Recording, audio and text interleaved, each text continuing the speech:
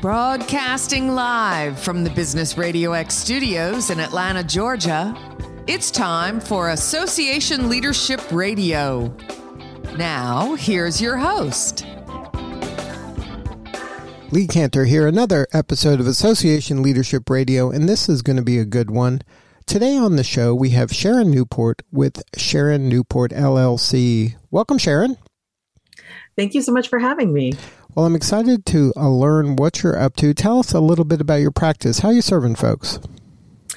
Well, I am excited to be serving a lot of clients in the association space, having an association background for about a dozen years.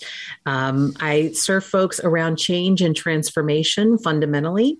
A particular area of expertise also includes culture, which includes DEI, and within that certainly includes strategy. But usually people come to me when they want something to, some best practices or leadership or inspiration to be delivered. And often that becomes the precursor to creating a change process. And so my work really is grounded in supporting my clients through an entire change or transformation process, which can look like consulting, facilitation, group and teamwork, individual coaching, et cetera. So I'm excited to be doing that in this really unique time in our lifetime. Now, when people are working with you, are they coming to you typically like for a project or one kind of an issue, and then it kind of over time it morphs into something a little more foundational? Yeah, that's an interesting question. Usually, I sometimes have clients that come to me and they don't know how to name it, but they'll say, we're having trouble getting the work done. We're having trouble getting along or having effective disagreements. We know strategically what we need to be doing and everyone's really clear on their job, and I'm making up a scenario, but we're having trouble as a team being with each other, or we're having trouble being effective with our use of time, or we're having trouble figuring out the best way to navigate hybrid life, et cetera, et cetera. But usually it's grounded in some bigger things. Those tend to be symptoms of other stuff. And so while part of my expertise is to be able to see the duality of those things, or even sometimes the polarity of those things, or maybe the overuse of one to the lack and detriment of the other, and needing to have a both and mindset towards things that are supportive to the organization getting it done.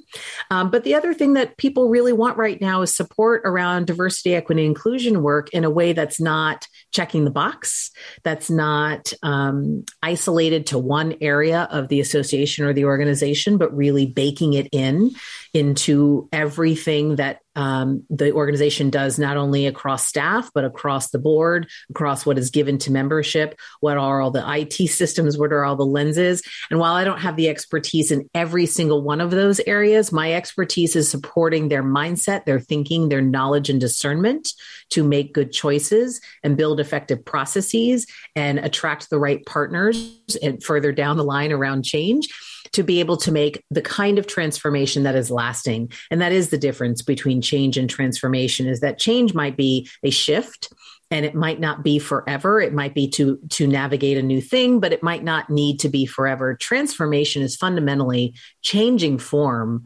so that it never goes back to what it was before. And so my clients often come to me when they don't know how to put their finger on it, but they know it does have something to do with the human component.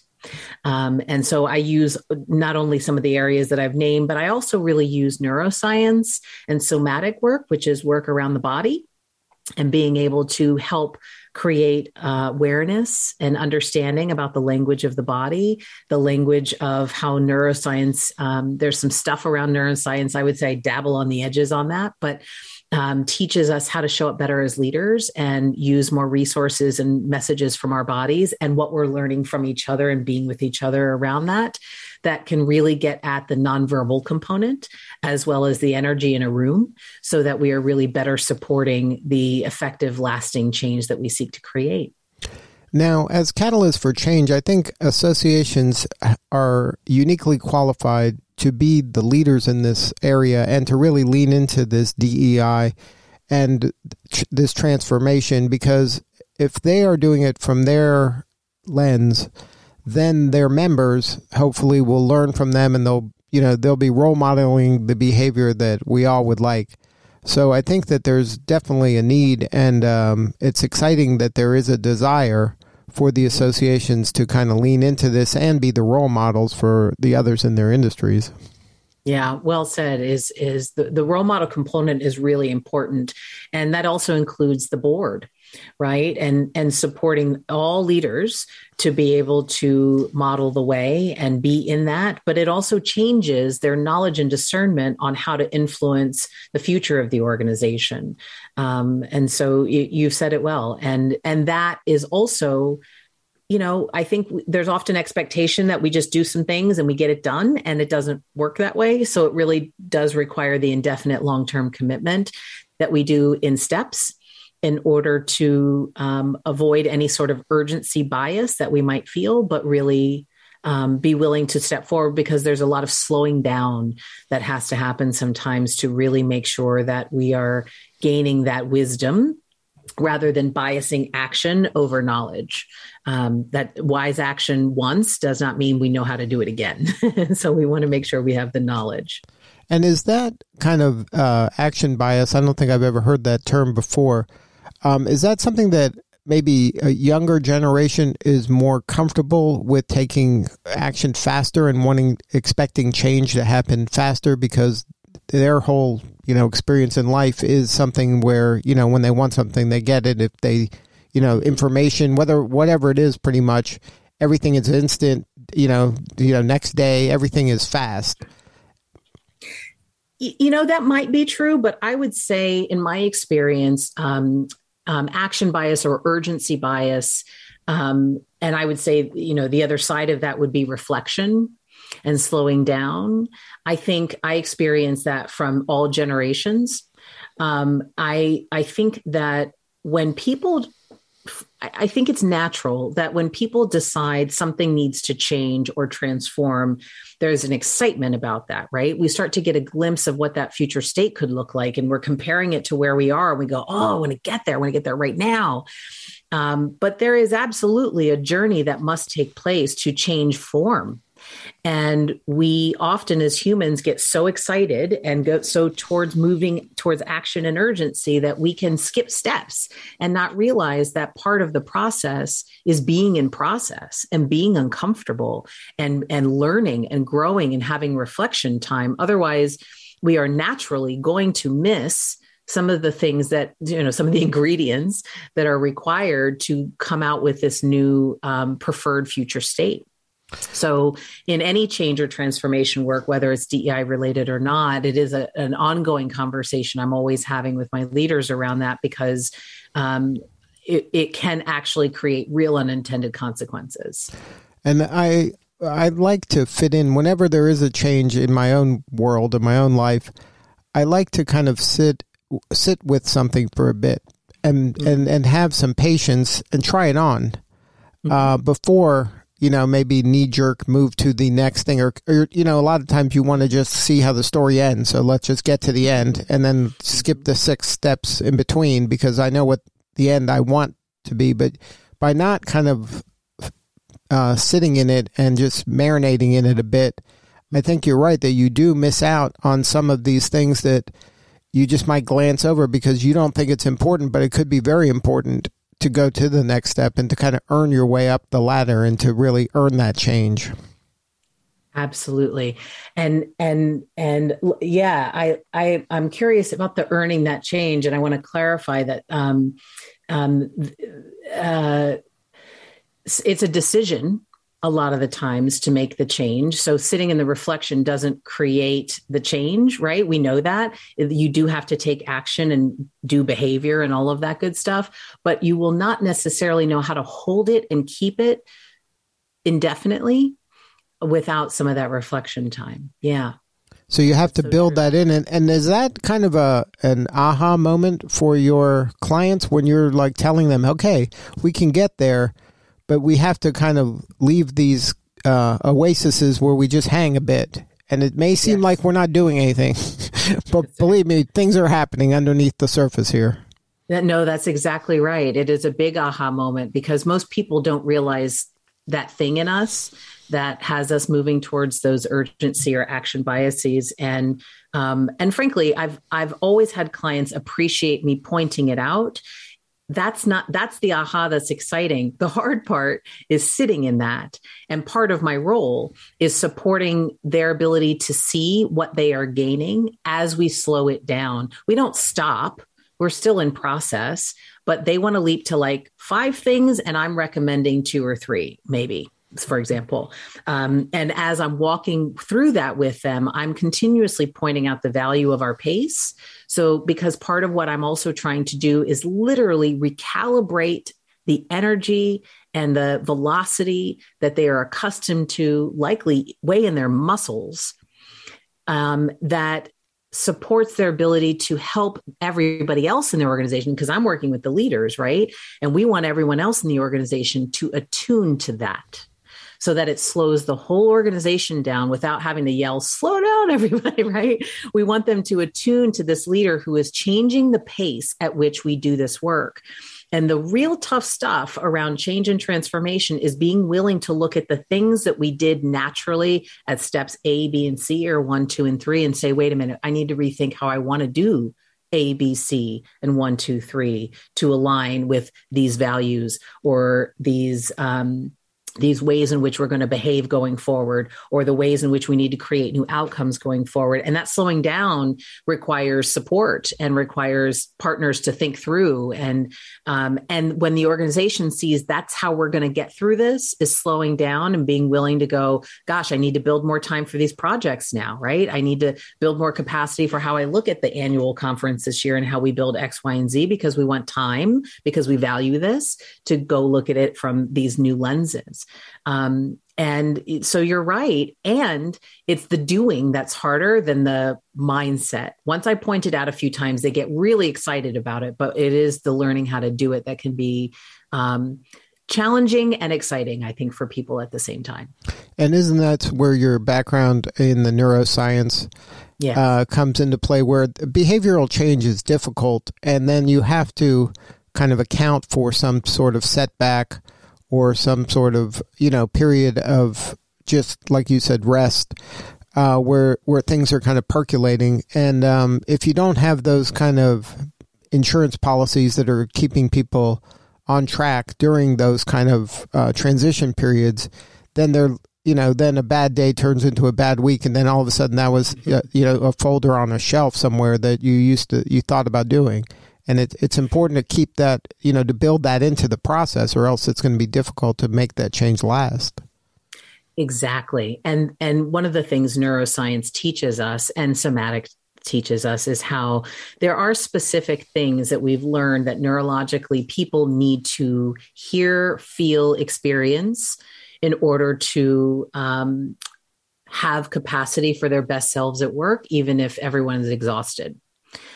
Certain aspects around inclusion, relatedness, understanding the importance of my role in the context of everything, where I fit around the org chart and how that's important to the strategic plan, et cetera, et cetera. Certainty.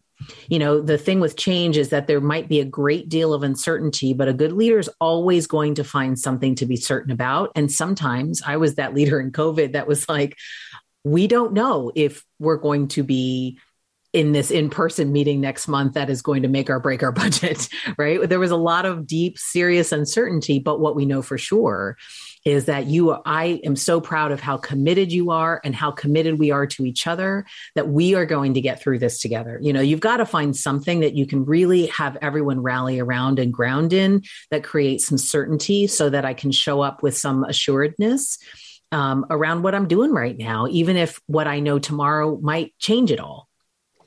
Now, how do you help the folks that maybe they got you there, but they're not going to get you to where you want to go? The people that maybe are not the right fit for this future organization, how do you kind of counsel them on just that change? The person that was great in the old world may not be the right fit for this new world.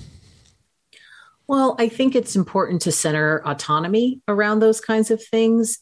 Sometimes people know that that's true about themselves, that they're saying, gosh, I don't know that this is for me anymore, and giving them the room for that. I would also say that the premise of fitting into an organization needs to change. I think that ideally, an organization always allows everyone to fit if they want to be there and they have the qualifications to do the role. The premise of fit needs to flip. And the notion that you hire for fit needs to ground and center on skills and competencies, and not some of the other stuff that we sometimes consciously and unconsciously would decide is good for us, which often magically would create homogenous organizations. And that can't be the way anymore. So if that person can do the job and they need different accommodations to be able to do that for whatever reason, I think that's a conversation that I'm teaching leaders how to look at a little differently, and how to realize that accessibility matters and inclusion matters. And if you want to keep this person, but here's the deal in this new COVID world, right? Or this new hybrid work life, we have to look at it differently. And the organization has to decide their values. They have to decide their, based upon their resources. I mean, the organization has the right to do a lot of things, but if they want to explore the new horizon of what will be the best practice, if it's not deemed already, we have to be willing to revisit that paradigm. So how do you help them kind of open their mind to maybe a broader team than they had previously? Like a lot of these organizations, they find their next hire by a friend of their current hire or a relative of somebody they know, and they're not looking outside kind of maybe their own version of traditional places. Well said. Whatever they deem as their network or traditional places might be very homogenous and might be getting the same thing over and over again. And if they want to diversify, that is going to require them to go beyond what they've been doing before and do things differently.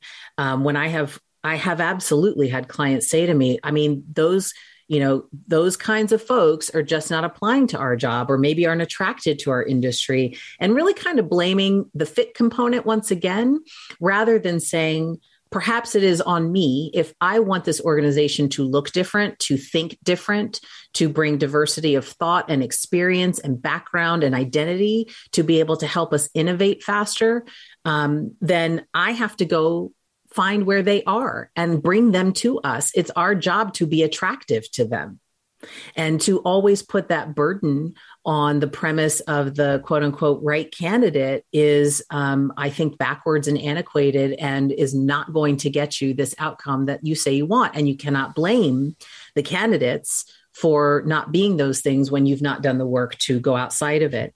What's interesting is that in slowing that down in conversation and in action, we really can support some unconscious bias in thinking and approaches that they did not even know about their own network or their own, traditional ways they were going about it, and getting them to think differently about going to HBCUs or going to other trades, or going to, let's look at transferable skills and go find maybe veterans. I mean, this is not reinventing the wheel, but for some, and slowing that down and really getting to critically think about that can feel like that. And so I have to honor that for them, to slow it down enough to not skip the step, give them a chance to process. Sometimes there's some emotion around that. And sometimes then they're ready to go and we're off to the races, and we can go get different kinds of candidates to fill these roles.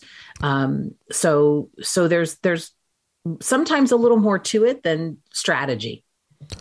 Right. And if they say that they are open to change, and if they can look at their board of directors page on their website and see if that reflects their members, then that should do the trick, you would think.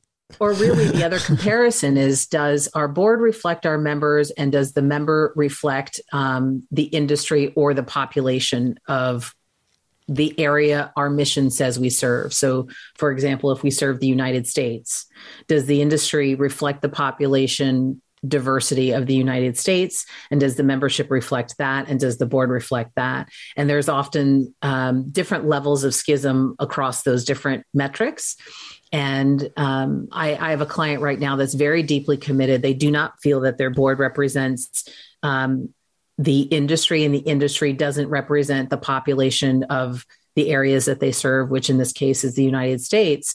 And so they're committed to not only diversify the industry, but therefore also start with diversifying. They've diversified their staff. They want to diversify their board and volunteer scope. They're committed to doing cohort style education around this so that those volunteers are really looking at things differently, looking at their networks differently, looking at the premise of mentorship and allyship differently, and bringing succession in differently so that it can start to model and attract people to the association that previously may or may not have been attracted to the industry or the association before. So they're really trying to be a leader in that. And I think that's one of the power of associations, is that we have the power to support an industry by being a little bit ahead of it, not always falling behind it and blaming the pace of the industry for what can get done. I don't think that associations will always be able to live that way anymore.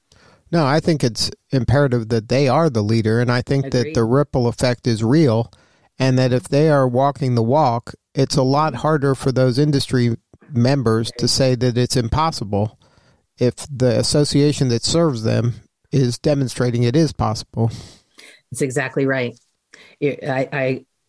Yes, I think we completely agree. And from the association side, I would say that's part of what makes the work really exciting and innovative and different, and being able to create really generative discussions for that industry to explore itself, its evolution towards change as well.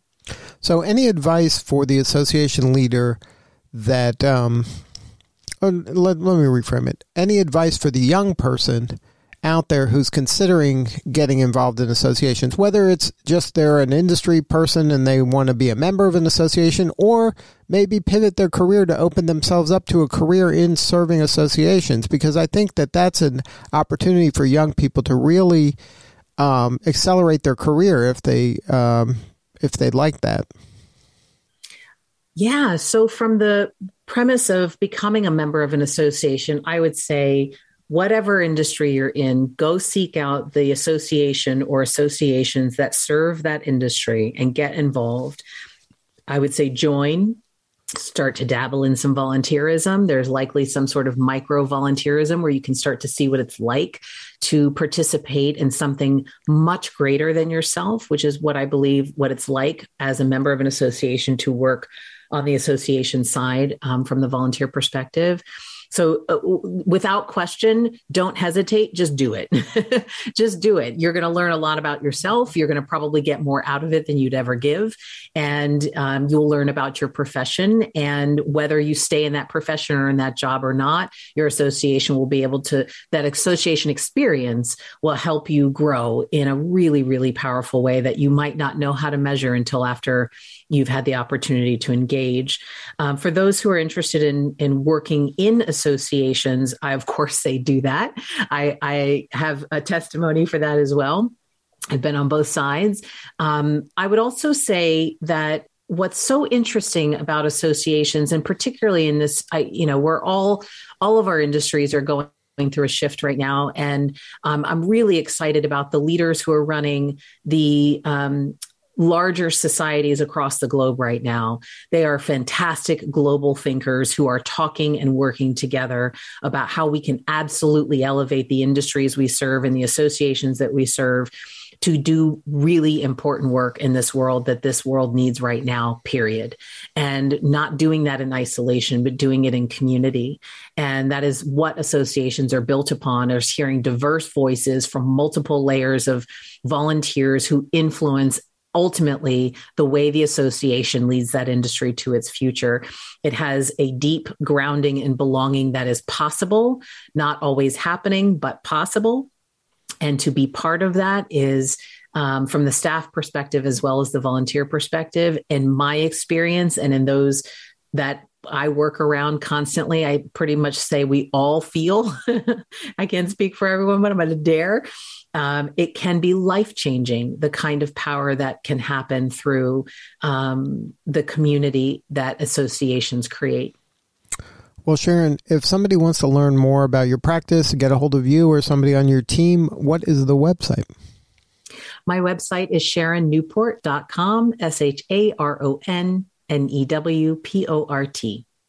Thank you so much for sharing your story today. You're doing important work and we appreciate you. Well, thank you so much for having me. It's been a great conversation. All right, this is Lee Cantor. We'll see you all next time on Association Leadership Radio.